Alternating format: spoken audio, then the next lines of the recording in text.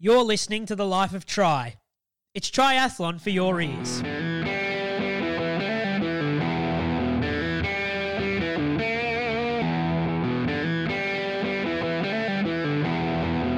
Welcome to The Life of Tri. Phil Rockner and Kevin McKinnon here, live from the Lisa Lardy Studios.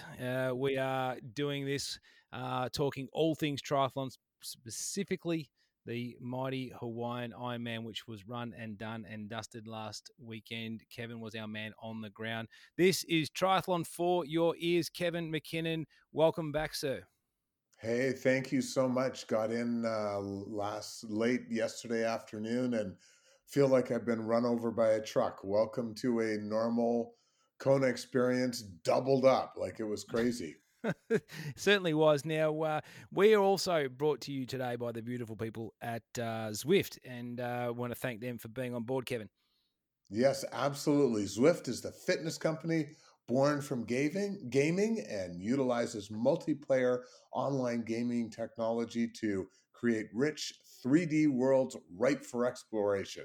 Join thousands of cyclists and runners and triathletes in immersive playgrounds like London, New York, and Paris, as well as Zwift's very own world of Watopia. From friendly races to social rides and structured training programs, Zwift unites a diverse community in pursuit of more fun, immersive, and a social fitness experience. If you and in the short form of all of that, if you haven't tried Zwift, you need to. It's an awesome platform. Absolutely. Get on board if you're not. And it's worth having a muck around on if you've never seen this before. Certainly, it's good fun. What was not good fun, Kevin? Talk me through it. 2-day extravaganza, the first time we've ever seen that. You caught up with the mighty Mark Allen as well, which we'll get to in just a moment in this podcast, so stay tuned. The great man is going to be talking to Mark Allen. See what I did there? What a time, though. So talk us through it. Talk us through crowds, talk us through the build-up. And we went through this in the preview, but give us another little bit of a picture. Yeah, so 5,000 athletes descending on Kona. Definitely a strain on the community, but much more of a strain, and I guess in a good way. But I just could not believe how hard the folks at Ironman worked, and the volunteers and all of that stuff. Just, all the stuff that we're used to with the Ironman World Championship just doubled up. But oh my goodness, I just cannot believe how hard those guys worked. Normally we're all wrecked after one day of Kona, and basically everything had to be reset and start all over again. And I think they struggled to get as many volunteers as they needed. But you would never have believed that in terms of just, watching the way the race went off. And, I'm always amazed at how smoothly they do race numbering and all of that stuff first thing in the morning, and registration, all that stuff just done so well. As they do at the Ironman World Championship. But you could tell that it was a tough go. And as Andrew Messick said at the pre-race press conference, they're going to learn a lot from what they've done, because they've got to do this all again next year. And they are quite determined that they're going to figure out how to make a little less impact on the community. But I think. I think the community will certainly have come away with a big influx of money. The prices for accommodation were insane. We were hardly the only people staying out at Waikoloa Village, which is, well down the road. It's 30 minutes down to Waikoloa at least, and then another 10 minutes up to Waikoloa Village. And there were tons of athletes staying down there. It was just, so hard to find places to stay and almost impossible to find places to stay that were affordable. It was really expensive. So with all of that though, and you made some good points, and I've heard this through the people who I still talk to in this sport, who still talk to me in this sport. Same thing. There were a lot of crowds, a lot of it was very packed. And I saw Messick's comments too about the whole idea of lessening the impact. I mean, good luck. How do you do that? Like, how do you lessen impact on that scale when you've got that many people? I don't know how they plan to do it. It would seem to me a bit of a futile comment to make, or and again, maybe. Well, yeah, I totally hear what you're saying. I think for them, it's and part of it possibly is as much an education thing. So certainly the impact, it can come lessening the impact. The athletes can do a better job. So the altercations or the things that I heard about were, when you've got the idiot cyclists riding down the road in big groups of, however many, and riding three abreast across the road, right, instead of single file down in the busy stretches. So that's what they need to keep doing. They did a lot of education on that front, and I think it helped, and they will continue to do that. And that's the problem, Kevin, with most Ironmans, I reckon, because we said Yes. last podcast is that they get shoved into, and not Kona's tiny, but it's not big, and they get put into these areas, and athletes are dicks. They really are. They can be, some of them. I'll preface that. They can be. They can just, there's a bit of entitlement, I think, about some of the athletes who roll around, and it's, a lot of people, and I think Sevi Kinlay's words were, "How would you like to be remembered?" And he just says, "A good person." I think something of that sort of ilk, rather than Yeah, respecting the island, that's the one. respecting the community. Yeah, And the guy was unreal on that front. So I think that will go a huge and a long way if they can continue on that education front for the athletes. I think that will be a big one in terms of the impact. And then the other thing is to just spend a lot of time. I don't know how you get the message out, but subtly getting the message out that, this is a pretty good windfall for a place that lost all of its tourism for almost 2 years. Um, I would struggle to see how any of the Airbnb folks who were, um, you know, canceling reservations and then reopening them up for 2 and 3 and 4 times as much money. I'd hope that they weren't complaining about the fact that Iron Man was there, because they did pretty darn well out of that whole thing. And yes, I know they're not going to recoup everything they lost in a couple of years, but they certainly went a lot further than they would have. and is that So considered something that they're going to do? Like, is that those sort of prices? I know everyone said, you can go down and buy a Coke for $15, but is that sort of set up? Is that here to stay, or do you think things will normalize, or is that no? That's just where we are. You go to Kona, you're going to get your pocket pinched. yeah, so that is the question of the day. I have no idea how that's going to pan out. As you're about, no doubt, at some point going to, I don't know if harass me or congratulate me on. We are on our way back again. I'm back no matter what, but my wife is requalified.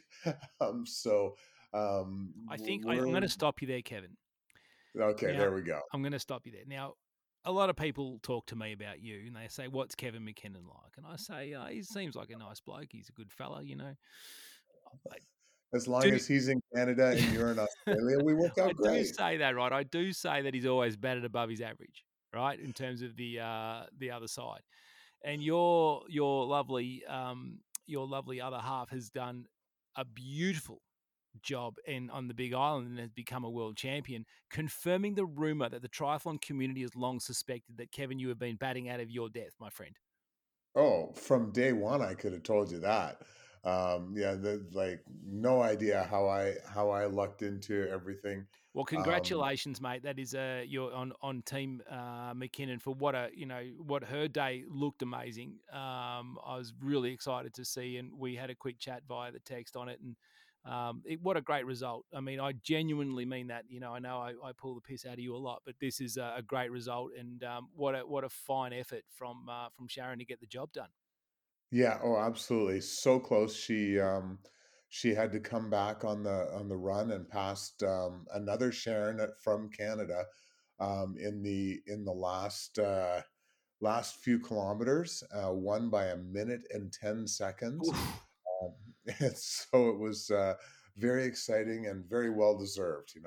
Sharon McKinnon has been buried in COVID as a public health nurse since that whole thing began, and it's been a rough 2.5 years. And for her to be able to pull that out was just a tribute to her single-mindedness and her determination and all that stuff. So yes, could not be prouder of that one. So yes, I'm the nauseatingly proud dad, and then now I'm the nauseatingly proud husband. So Well, you should be. She's a genius. I don't know why we don't call her Saint Sharon because she puts up with you.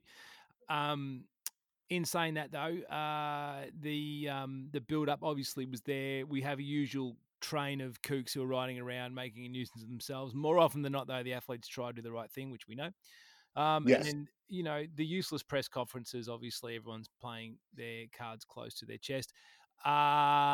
I just want to stop for the moment and let's just cast our mind back to what I said in the preview podcast, if we don't Uh-oh, mind. here we go. Let's just take a listen. Daniela Riff gets beaten, not Okay. winning. Just so everyone knows, she's not winning. Okay. Now, I don't know who's going to beat her, but it won't be her day on the weekend. So there you have it, folks. I didn't know who would win, but I did say it wouldn't be Daniela Riff. There you go. Let's talk about the women's race. Kevin. Yes, great call as usual. That I was not willing to bet against Daniela, um, and yeah, no, you were bang on that front. It was funny. She was certainly very focused. Seemed like just taking all kinds of precautions. I know that there was no sort of Q&As with her specifically after the press conference. She kind of let everyone know, if you want to talk to me, it's got to be weeks out and all that stuff. So she was coming in gung-ho and gearing up for it, and just you could tell right from the swim when she came out of the water. I just went, yep, this is not her day, because she was um, right with Annie Haug, and I'm trying to remember who else. I think maybe Laura Phillip was right around her as well, and kind of went, whoops, this is not going to set things up for her. Yeah. I mean, give her a credit. She did a very nice job of making a race of it, right? Like she really, really had a crack. But I mean, we'll get to Chelsea Sodaro as well. Clearly, ridiculous what she got up to. But with So you know what? One of the most interesting things for me, Sam Laidlow, when I interviewed him afterwards, he said that he went up to Daniela, and this is crazy that we're spending so much time on somebody who came. Was she seventh or eighth? Um, or after the thing, he said, I went up to Daniela and said, I'm more impressed with this race that you had in Kona than your Collins Cup race. Basically saying, on an off day for her to do what she did was pretty cool. So yeah, that was so interesting. so out of the women's race, obviously there was a lot going on. So it'll take a little bit of time just to unpack some of this, but obviously the big, I guess, story of the weekend is that rookies don't need multiple years at Kona to get a win, right? Yeah, for sure. I'm trying to figure out the best way of going around all that. Yeah, this was a sea change event. This was we are seeing a new era of racing at the Ironman World Championship. And I think the impetus started from the Norwegians, Gustav Iden and Christian Blumenfeld, kind of rolling in as pre-race favorites. And I think everyone else kind of said, yeah, you know what? These guys are looking like they're ready to win this thing. And maybe we don't have to have the years of experience that everyone talks about for all of this. We can come on in and just go for it.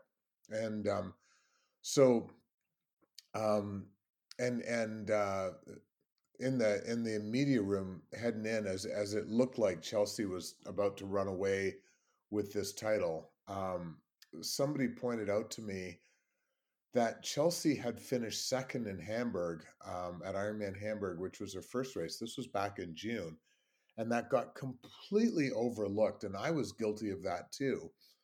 She went 8:36, which is a great time, an amazing debut. Um, and but we all were just so transfixed on Laura Phillips 8:18:20 or whatever it was, Yeah. just missing Chrissy Wellington's record by 6 or 7 seconds. So we all were focused on that and completely ignored the fact that Chelsea Sodaro finished second and had a great run that day and was running very conservatively because it was her first full distance race. So we should not have been surprised to see Chelsea Sodaro do what she did. But I think it did end up being a surprise for a lot of people. Yeah, I mean, it took me off guard. I'm like you. I mean, you do. Your attention goes to the names that you know, and you tend to drift towards them. And her camp would be laughing their ass off, knowing we saw this coming, which they clearly did in training. They would know she was in good condition, but there's that real element of what Madame Palais throws at you at this race, and plenty of rookies have come unstuck this week, as you said. This is kind of we talked in the podcast previous about the multiple efforts that, people like Chris McCormack had to make, and, those guys and Mark Allen way back when they really had to suffer through it to actually get into that position to win. So it's a race that can, crack you. And, the other thing is that it's a race where you can score a big result, and we'll talk about that in the men's, and then you may not be seen again. And we'll come to that. But Chelsea Sodaro, again, the first American woman to actually get on top of the podium for about 4,000 years. And then So there was some argument because we were all sort of saying, "Oh, it was Karen Smyers," but it actually was Paula Newby Fraser who had got her American citizenship before. I think it was her last title in '96. Um, so yeah, it has been forever and a day since an American woman has won the title. So very, very exciting on that front. well, an For American sure. full stop, really, because they're crap these days. Except, I guess, Um, I'm just and winding up my American friends. Um, here you go. Yeah, I mean, Ben Hoffman was that other sort of close, but her run. I mean, we'll get to Lucy Charles in a moment, but the Sodaro run was the thing that just absolutely floored me. You don't see that sort of caliber come out, and as a rookie, my goodness, like she was multiple seconds faster than anybody, a 2:51, which puts her Yeah. 15 seconds a mile ahead of anybody near her, which was Annie Haag, which was the third place getter, and then everybody else was almost 30 seconds a mile behind her. I mean, that is just mental. Yeah, it was unbelievable to watch out there. She just looked so strong and smooth all the way through. And the thing that was the thing that was most impressive for me was, the other folks in this race, like Lucy Charles Barkley. Like she's just got to be going back to the looking at everything and going, what more do I need to do to finally get this win? Like she seemed to do everything bang on. She had a great race, but it just wasn't good enough on this day. And yeah, it's so impressive for Chelsea, and just got out there, and at no point did it look like. So I saw her as she was heading on out towards the energy lab on the Queen K. And as she went as she went by, I was like, yeah, this is done. Like it did not even look like there was any chance of her fading at all. Yeah, just really impressive. And one person, obviously, the reef fade, that was unexpected. What was the talk on the course when she was, again, she faded into 8th position after having some of the lead. So what was that conversation about? And then I want to talk too about that the refs out on course as well. Yeah, so I didn't hear a whole lot. It was just, as I said, it was evident to me that this was not going to be her day out of the water. And I think, she just, yes, she went to the front, but it wasn't a dominant move. Like, she had to work really hard to get up to the front of the race, which she did. And then, um, yeah, it really looked early on in the run, before Chelsea started doing her magic on that marathon. It looked like this was going to be the Lucy Charles Barkley show. Like, she very quickly went right past Daniela on the run, and off she went. Um, yeah, I don't feel like there were a lot of people expecting Daniela to pull this off based on what they were seeing out there. You could just tell she was struggling to get what she did, and a great champion, right? She she put did everything she possibly could on a day when you could just. She came over the line and just kind of shrugged her shoulders and just went, "This was not my day." But she, as a great champion, sort of went in and did everything she could to try and make it that way. So my hat goes off to her, and um, I think she will gain even more fans from that performance than she might have had she won. With a dominant performance, I think a lot of people now look and go, "Yeah, she's a true champion because she, didn't pull out, didn't any of that kind of stuff.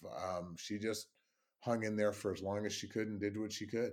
Yeah, and the idea too that my question is that Lucy Charles is the injury early in the year and the comeback, was it a stretch for her to get there, and has she got more improvement, or as you said, is she destined to be that sort of bridesmaid? Oh, absolutely not. I think she she just keeps putting stuff in place to do all the right things. And you do have to remember, for her, just getting to the line was, in her mind, that was a victory. Coming off the injury and literally having to kind of relearn how to run, and like, they spent a lot of time on her rehab to try and make sure that the injury won't happen again. So she's done all kinds of stuff working on her form and everything to work on that. So I think she truly was rolling in going, "Hey, this is a bonus." And to get another runner-up finish, there is nothing wrong with that. Just super impressive racing. And I think she had a great day. I think that was 8:41 and change. And the conditions were much, yeah, I guess I can say much tougher. The women had a much tougher day than the guys did. And so, for her to pull out all of that, for her to have such a great marathon, like, it never looked like she was going to be threat. Well, I shouldn't say that. Anyhow, sort of another great champion, right? Like, tried to put herself in a Yeah. position to at least get past, put everything in place, and then just, Lucy shut that down. So, Lucy had a great day, and, there was nothing she could do about Chelsea pulling out all the stops. So, She just keeps, she just needs to keep on keeping on. She got her first world championship last year. I certainly wouldn't want to bet against her in St. George again in a few weeks. Um, so yeah, she'll just keep getting better and get, you know, some more running under her legs, and you know, we'll see how she does in Kona again next year. It's got to be playing on her though, like the fact that she got beaten by a rookie. I mean, I know she's like in the media and all that kind of stuff. She'll do what she does because she's the best pro in the world next to Frodeno. Um, but and by that I mean like just everything had the full package on Lucy Charles Barclay is insanely good in terms of how she's managed and the externally facing things that she does. Um, but you know, do you think her team? Do you think that's the one that got away, or you know, where does that improvement come? I mean, she swims well, she rides well, she ran obviously not as quick. You know, is she going to be looking for that, and where does she find it? Um, yeah, no, I don't think there can be any complaints about everything she did. And the thing that these guys do so much better, certainly than I did. I have no idea how your racing career was, but I was a basket case heading into races, and just it would be a bundle of nerves, and was never very good on the mental front of all of the racing stuff. And these guys, like, you know, the Lucy Charles Barclays of the world, are able to really focus on what they need to do, and they don't get really hyped up about the external stuff. Yes, I'm sure Lucy Charles Barkley came out of that going, man, I would have loved to have taken the win. But then, you know, she quickly turns around to look at all the things I did right, and okay, now what do I need to work on to go after next year? And um, I think it's just having some more run stuff under her belt, heading into next year's race. You know, just staying uninjured, and doing all of the work. And um, I think that will be all that she needs to do. Like, she's such a rocket in the water; it's unbelievable. She had a fantastic bike ride. She was the one. Well, actually, Fenella Langridge actually did a great job of helping keep things moving for her as well out there. So yeah, she just needs to pair up with. My guess is that next year there will be a few of them to join her up at the front of the bike, and they'll just keep hammering away. And for her, it's if she can come off with a lead of 5 or 6 minutes and run a few minutes faster, then you know she's putting herself in a position to win this race. So yeah, there's absolutely no panic. I would imagine on that front. She's still young. She's got time, and you know Chelsea or sorry, Lucy Charles Barkley, insanely competitive. So she wants to win this race. Um, Having to beat Daniela at her best, Chelsea Sodaro at her best, Annie Haug at her best. Like, she wants that, so she'll work hard to make that happen. Well, it's that old saying that if you want to be the best, you got to beat the best. So you know, she's clearly in the window now in the next few years to get it done. Um, and that's no lie. The officiating at the women's event, we saw a lot of cards coming up. Was that a talking point? I mean, it this is the first year that the women had the road to themselves, which this is the reason why they did the double day, and part the reason I would have thought. Um, Not all the reason, but certainly it just cleared out, didn't it, for the women? Yeah, well, and certainly, you know, I had a quick chat on the men's front. Why am I taking a mind blank? Florian Anger, who, you know, kind of, I went up to him and just said, "Hey, class act the way you handled that penalty and everything." And he said, "Yeah, you know, what else can I do?" But he said, "I've looked at that video where they made that call, and I cannot for the life of me figure out how that call happened." And yeah, similar. You know, I had more than a few people walk up to me afterwards, including Bob Babbitt, kind of saying after the women's race. It just seemed like some of the calls were kind of crazy. And the last thing, like Jimmy Riccatello, if you were listening, last thing I'm trying to do is be critical here of the officials. I know you guys have a crazy hard job and everything, and it's just unfortunate that some of those calls ended up being so critical. And yeah, I know that Jimmy and the crew will go back and evaluate all that happened. Sorry, um, but yeah, I think there needs to be a close look at how all of this stuff is happening, and if all these calls were correct, great, more power to them. But just to make sure that they're on top of that, and I know Jimmy will. So Yeah, look, I'm not debating the calls. Like I'm not saying whether they're right or wrong. It seemed like we saw more than normal, is what I'm saying. And I think, do you attribute that to the road being clearer, the women's race being in its own bubble? They're all professionals out there, and not only that too. Refs calls each week on any ball sport around the world is going to piss people off. yeah. You're never going to get it perfect. Now, haven't seen that. I'm not. I'm just. It seemed like there was more than normal, which would have put, I thought, the wind up the men too, who were racing a couple of days later, to see the fact that the refs out there, the TOs, technical officials, whatever you want to call them, have got their cards out and are willing to use them. Yeah, which is and that's actually, Phil, a great point, because how often do we complain that they're not doing stuff and now they're out there? I do think that was a factor, right? Like, you don't have to split your lead officials to two different races.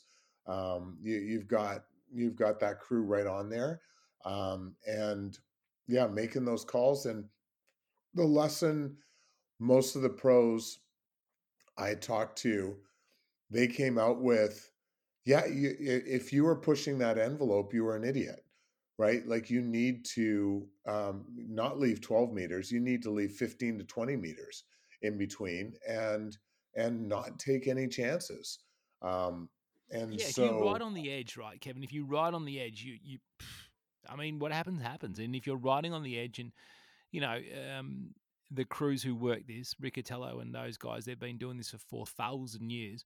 Um, and ex pro too. So you're not sort of just got someone who hasn't seen the sport at the pointy end. Jimmy Riccatello was a very sharp athlete in his day. yeah, oh, Um, absolutely, and spent his career being frustrated at watching big groups come, and because he was, like, hands down the best cyclist around when he raced. So yeah, totally on it.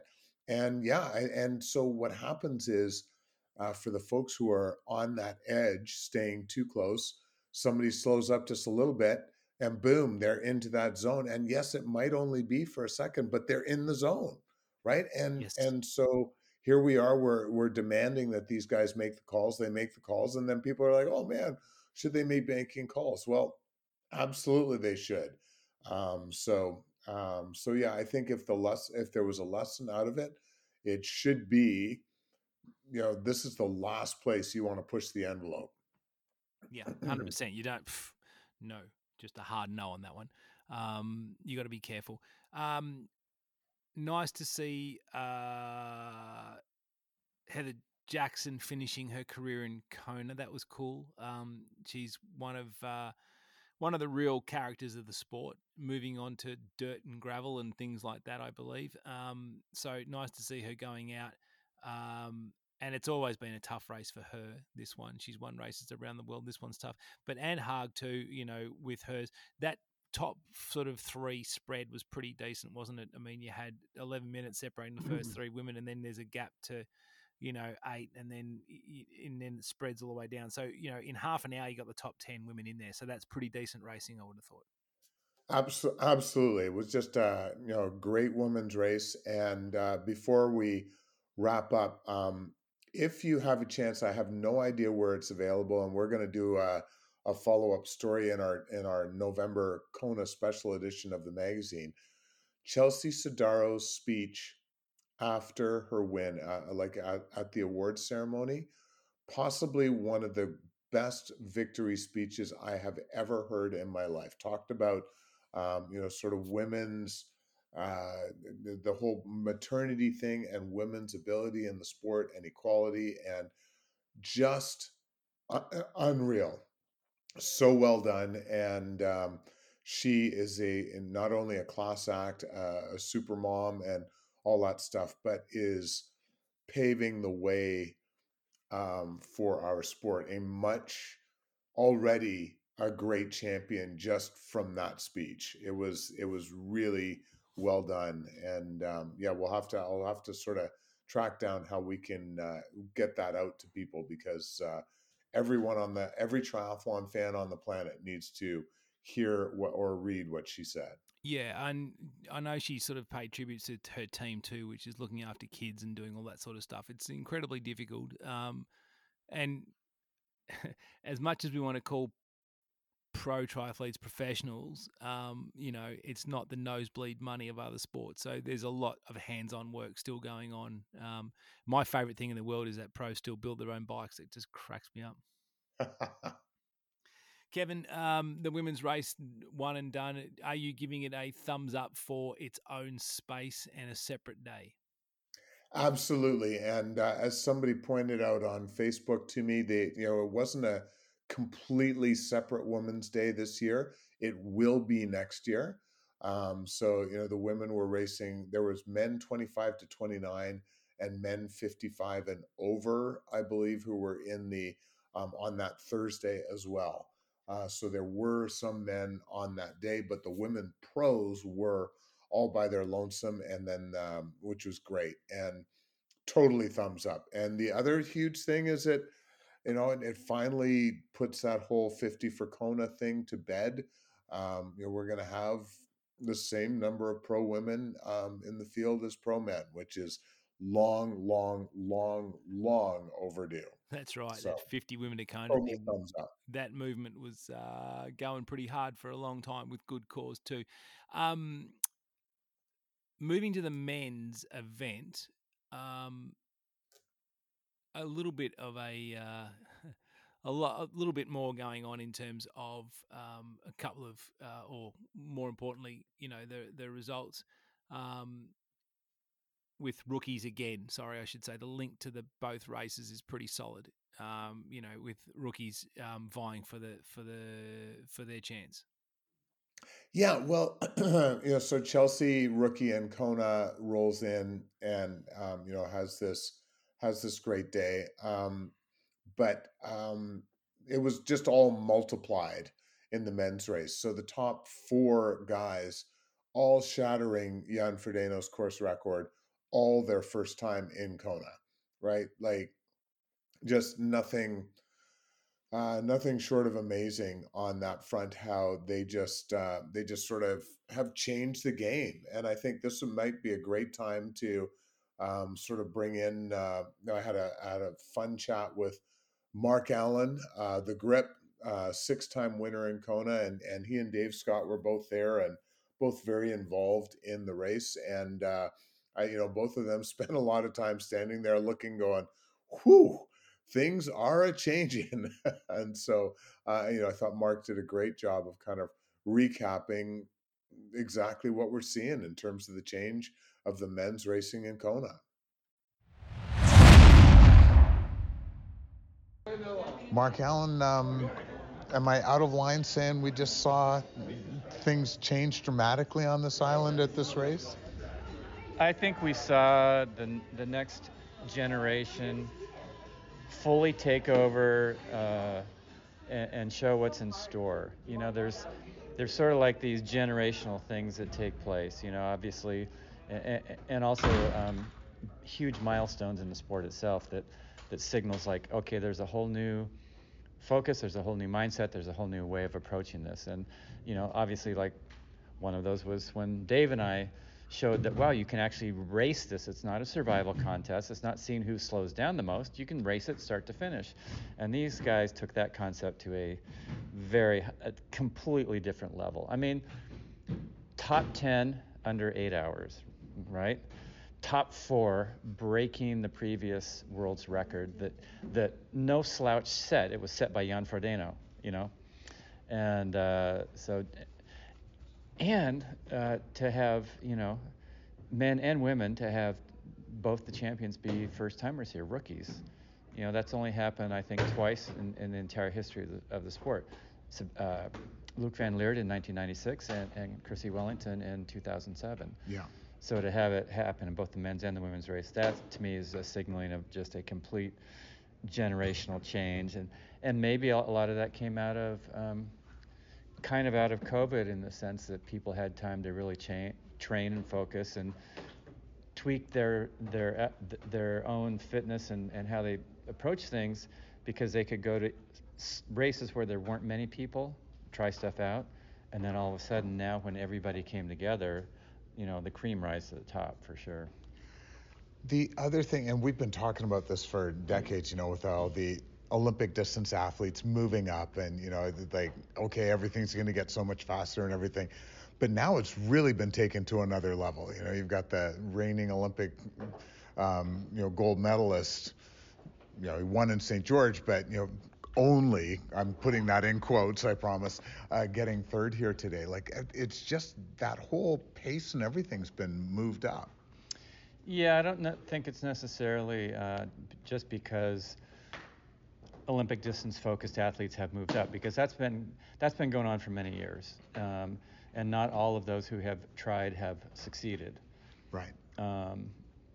Like going back to early times, I did Avignon and Ironman same year, won both of them, both Olympic, distance and full Ironman.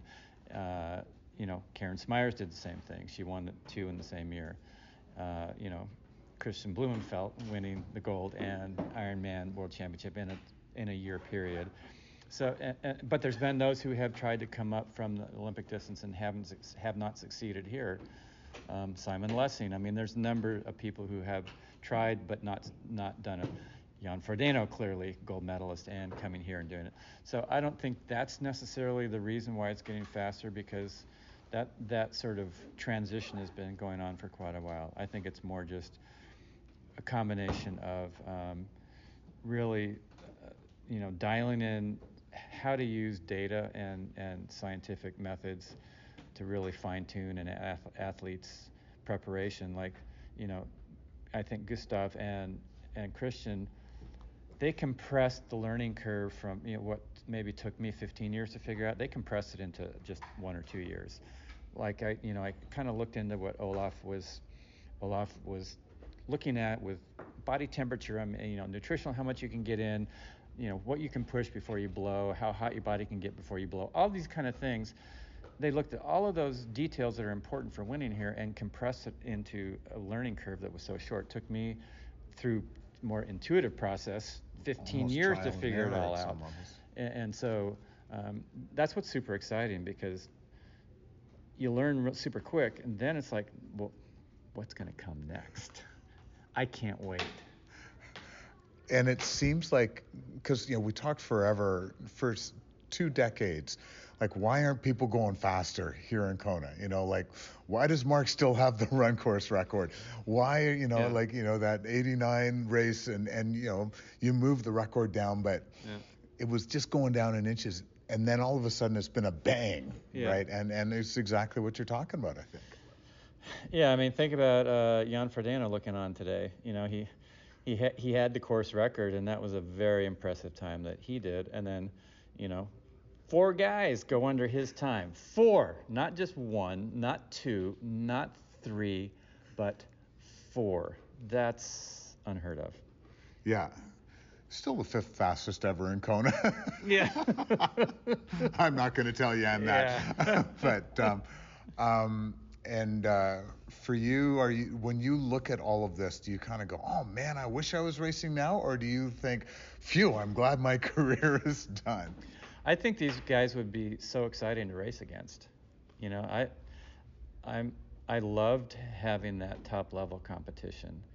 And when people innovate and take things to a new level, we sort of, me and all of my compatriots during the time, we all had moments where we elevated things up another notch. And so it's like, hey, what is he doing, And I think it would be really exciting to be racing in this time where you could really go to that level. I mean, how cool would that be to go a 740? I just think it would hurt a lot. Well, you get to eat your pizza that much earlier. There you go. All right. Hey, thank you so much, Mark, and right. Congrats. I know you've had a busy day with all this stuff, but an exciting one. Oh, super exciting, and I'm sure that everybody who watched these last 2 days, Thursday and today, they're just probably, their eyes got to be popping out of their head. It's so amazing. Yeah, awesome. Thank you, sir. He's one of my favourite dudes, Mark Allen. That's a great chat. Listening to, anytime you get a chance to listen to that guy, you do. Yeah, absolutely. Just so super thoughtful. Mark, I raced against, or I'm putting that in quotes as I'm saying it all. Like I was never in the same postal code as Mark when he finished, but I did end up in the medical tent in the cot next to Mark both times I raced in Kona in '87 and '89. So I know how he suffered to get his wins, but yeah, just really such a thoughtful, analytic guy about the sport and where things are at. Um, and yeah, so bang on. Like the big thing that we came out of Kona with is that the Norwegians have just upped the game to such a point. And we heard Lionel Sanders talking about this, that he's just starting to use the core body temperature um, stuff to gauge his training and everything. And he realizes that Gustav and Christian have been using it for 3 years because they helped develop the technology. So these guys are just so far ahead of what everyone else is doing, and the Sam Laidlows and the Max Newmans of the world are like, hey, I'm ready to jump on this bandwagon. And yeah, if Christian and Gustav don't need to have spent years racing here to be able to win, there's no reason why I can't. Yeah, it's wild, isn't it? That um, I don't know. Look, the sport's definitely changed, right? It's completely different to what it was, I reckon. And you're right. I mean, these numbers are nuts. And I'm gonna be cautiously happy with what I'm saying. Is what I'm saying. And I want to, to enjoy the sport, and I want to be cautiously happy.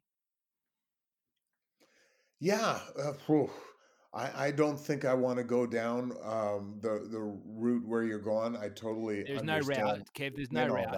There is just I think if we were in any other sport in the world and the percentage of fall in times was like this, I think there would be. I'm not saying questions, but there would be raised eyebrows, I would think. I mean, but you look at the top 10 men all comfortably under 8 hours. Like Under 8 hours. Yep. What's brought this on, And I sort of alluded to this a little bit in the conversation with Mark, but for so many years, and you and I both had this conversation. Why are the times, like, why are Mark and Dave's times still amongst the best that we've seen in the sport when we've seen such huge changes in the technology that these guys are using on the bikes? And I think when you look at the technology changes that are out there, it just makes sense that we're seeing things go where they're going. So, the new carbon plate shoes obviously make a huge difference. The stuff that they're doing on the bikes, huge difference. Tires and wheels, like after all these years where we thought, oh, what more are they going to do for wheels? And yeah, they're getting 1 or 2 more watts and everything. But now that, you look at um, the changes just in tire pressure and how that is making a difference. People running 65 to 80 pounds of pressure in their tires versus the 120 and 140 that I used to use back in the dark ages. Um, all these things are coming together, Yeah. and then you add the scientific breakthroughs that are being made. Um, by Olaf Blue. I can never remember, Christian and Gustav's coach. Um, yeah, so it just kind of all makes sense. So yes, I'm going to be a little less cautiously optimistic than you on this front. But yeah, you and I both lived through the Lance era in cycling, and so we just are always doing that. And heck, I lived through a ton of I shouldn't say a ton of. I believe there was EPO being used back when I was racing by some pros. So you and I both lived through that. I totally get where you're coming from, but I also can see where a lot of these changes are coming from. Yeah, I mean, look, you quantify them, and I'm not trying to be mischievous in my commentary. I just think that, there would be those questions asked.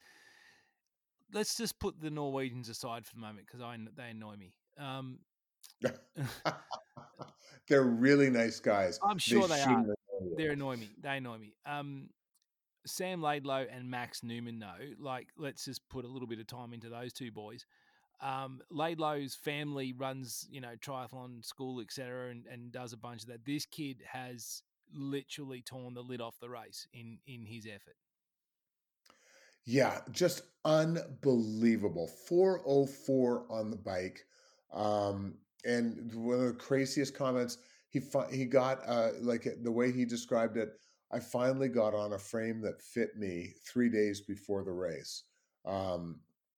And so I don't know what all they did in terms of his fit and everything, but it obviously worked. He said that he spent now, he also had the little bit of an advantage of some awesome conditions. He was having to slow himself down um, with the tailwind on the way back, but yeah, Sam Laidlow, so aware of everything that's going on. Like he sort of you can chat with him and kind of think, oh, this guy's, he's not analytical and all that. He knew exactly what he was doing. He and knew exactly how fast he was going. He kind of joked that he really wanted to, like, he really needed to pee over the last part of the bike course, but he didn't want to slow down at all and do that because he didn't want um, to set the record and only have it last for 4 minutes because Cam Wurf was ripping in behind him. I was impressed at how aware he was of what he was doing. Um, and uh, and then Max Newman, you guys much more familiar down under. Like, I've obviously written lots about him and seen him a few times at events. But oh my goodness, that guy is the real deal, hands down, the most aggressive racer in the event. Like, he at one point on the run just went ripping by the two Norwegians. Like, hey, guess what, guys? I'm here and I am not giving up on this. And Christian pretty much had to leave a lung down on the Queen K and down Polani to hold him off at the end of the race. Yeah, it So was full on, wasn't it? They were charging. He, yes, yeah, it's an interesting one. Like, I look at these two guys and their breakout performances, really. Um, and I wonder, like, we've seen this from lots of different athletes. Now, you wonder that they can do it on one day. Yes, they can. Can they back it up? Which is the real question, is what we're going to see in 12 months' time. We're going to see Laidlow, maybe win. well, and that was the question I asked at the press conference. I usually, me, I hate asking questions at the press conference. I prefer to go and do one-on-ones afterwards. But I wanted to sort of hear from. They had 6 people at the press conference, and hopefully we can talk about that momentarily. I sort of asked, hey, the two Norwegians say they're not coming back next year. Does that put pressure on all of you guys Yeah, right. because you'll be the and Sebastian quickly said no because he has no intention of coming back. And Laidlow very thoughtfully said, "Bro, no pressure on me. There's going to be so many big names." He said, "You just wait. Magnus Ditlev will have figured stuff out and be a huge factor here next year, and acknowledging what a great race that Max Newman had." So um, yeah, I thought that was going to be very interesting. I spoke That about this topic to Chris McCormack one year. And I reckon it was after. I reckon it might have been after an Aussie got second, maybe Luke McKenzie or something like that. And it wasn't about Luke it's per se, but it was just the person winning. And he said, yeah, when you get to that second spot, a lot of the time you change your training to get better, and you kind of. And again, this is not directed at Luke McKenzie by any stretch, but I think we were just chatting in general. And he was saying, it can force you to change your training. You do things differently. You try and get faster. You are a lot more. There's a lot of a change versus keeping to what got you to that second or third or fourth spot to begin with. I well, mean, we're looking at 4 minutes and change for the top 4 guys at 7:40 starting point. I mean, any one of them can win this thing. absolutely. This was a full on race all the way through. I think Dave Scott started that trend, like proving that Ironman wasn't just something that you're surviving and you're out there racing. And then he and Mark sort of took all of that to that next level. And now we're in a whole new era. And for sure, that's where we are at. Those 4. Just what an unbelievable race to watch out there. And Patrick Langer got penalty. Did that really stop him? Like, the penalty in time served, but in momentum lost is also huge, isn't it? Yeah, for sure. And again, I think that's what will come out of all of this. The officials are on it, and this is not the place to be pushing the envelope. This is you've just got to be that much more careful. And so I think penalty in this event was really tough to overcome. I think Magnus Ditlev had one as well. Out there, and obviously Florian Angert, it completely took the wind out of his sails in terms of he led out of the water and was obviously right in the mix. But it's really hard to come back from sitting or standing in a tent for 4 minutes, and especially like Gustav Eden, Christian Blumenfeld, Max Newman, Sam Laidlow. They're not waiting for you. They're not like, oh, I was really sorry to see that you had to spend those 4 minutes. We'll just hang out. They're up the road racing hard. And you're gone. Like that, I mean, it takes a miracle, as you said in the preview. Like, you're not giving minutes to this. You can't, and if you miss the chop on that, then good luck to you. You're not getting that back anytime soon. So, it's a tough one. Sebastian Kienle finishes out on a 6th place with a 7:55. What a class act. Before the race, he'd kind of said that his goal was to make the post-race press conference, which is traditionally the top 5. Ironman was such a classy move. I loved it. They invited him to be part of that post-race press conference, and as usual, he was just class, and everyone loved having him there. And the quote of the day: "I had my fastest time, and the race was 15 minutes ahead of me." The German said, "I like to see that. It's a good time to retire." Like, such a great ambassador for our sport. He gets it though. Like, he's not crazy. I mean, he knows. Like, he had a day out and he was still quarter of an hour past. Like, at that point, he knows he's made the right decision. And he was, again though, like, he's not going out, 9 hours struggling along Polani, or I'll let you drive at the end and just look at, what a way to go, right? Like, he goes out not as the winner, but as someone who is still going sub 8. That's not by any stretch of the imagination easy to do in that field. And who's to say, that he, that could have gone better. But I mean, that 7:55, that's a big day out. And I don't know, it's fitting that he doesn't sort of come in as this punch drunk dude, just, wanting to have one last round. Yeah, absolutely. It was such a feel good event. The highlights in terms of the feel good events, Chelsea Sodaro doing the whole mom thing so well, and being such a great ambassador, and then Sebastian being such a great ambassador as well as he finished out his time.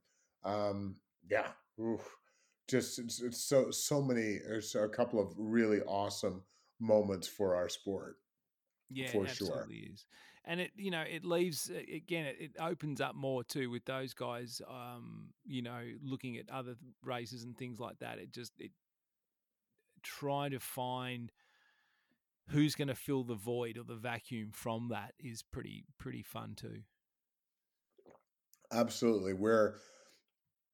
It's been a tough year or tough few years for Ironman for everybody with the pandemic. But if we come out of last week's Kona experience with anything, it is that um, we are Ironman is in terms of elite racing and pro racing, and I think the PTO has a lot to do with this. We're in for some very exciting times, and the sport, that end of the sport, is looking really good, and that's very exciting. Did you get much of a sense of the PTO over there? Uh, Not a lot, and I think that's too bad. But again, uh, it's behind the scenes in a huge way, if that makes sense. Yeah, So the fact that when Chelsea Sodaro talks maternity leave and the opportunity for women to continue in this sport after starting a family, that's all PTO, right? Like that, yeah, Ironman's not sort of sending folks money when they head off to start their family. That's the PTO doing that. And so my hat goes off to all that they're doing, and really raising the bar for the ability for people to make a living in the sport. yeah. So yeah, so that's it. Wasn't obviously it's Ironman and PTO, and they are getting into competition with each other and everything, but certainly lots of pros racing with the PTO on their kit, and yeah, which is fantastic. So subtly was there in a really good way. Yeah, well, that's good. I mean, it's they've got to get at some point. They'll get it together and maybe do something more substantial. But at this point in time, they are simply bystanders in this big race. Kevin, overall, how would you rate your experience in Kona, with 10 being the greatest? I've had the greatest time ever, to 1 being get me the hell out of here. I didn't realize I landed in this joint. Oh my goodness. Yeah, I'm not sure I can really rate this, and it's so hard. Like, I just got off a plane yesterday. Um, it was a tough slog. No two ways around that. With the 2 days of racing, it just, and we talked about Sharon having this great race. Like, I'm still behind on getting my photo gallery from the women's race up because, I finished, got as much stuff as I could for the pro women, and then I was out on the course cheering on Sharon, and I was just never able to catch up. So that was the thing that I just came out of this. Kona is normally the busiest week of my year, and it just felt like everything was doubled up, and it was really hard to go. So, if I probably would give it um, a 5 to a 7, just because it was so hard. But at the end of the day, I cannot wait. I now have to put together the November issue of the magazine, and I'm just so excited with all this stuff. There are like I'm not going to have any problems filling up. I'm going to be going to my publisher and asking for more pages than we normally do, Yeah. just because there's so many amazing stories out of it. So, 5 to 7, but 10 in terms of my excitement level of coming out of being able to do that. Well, mate, once again, what a good hour we've had chatting about all this and your time over there, which is invaluable. You're a man on the ground. Want to thank Mark Allen, of course. Want to thank Bob Babbitt and, of course, Lionel Sanders for their contribution over the journey of the last couple of podcasts. Super happy to have them on board. Kevin, I'm going to let you go and get yourself another coffee.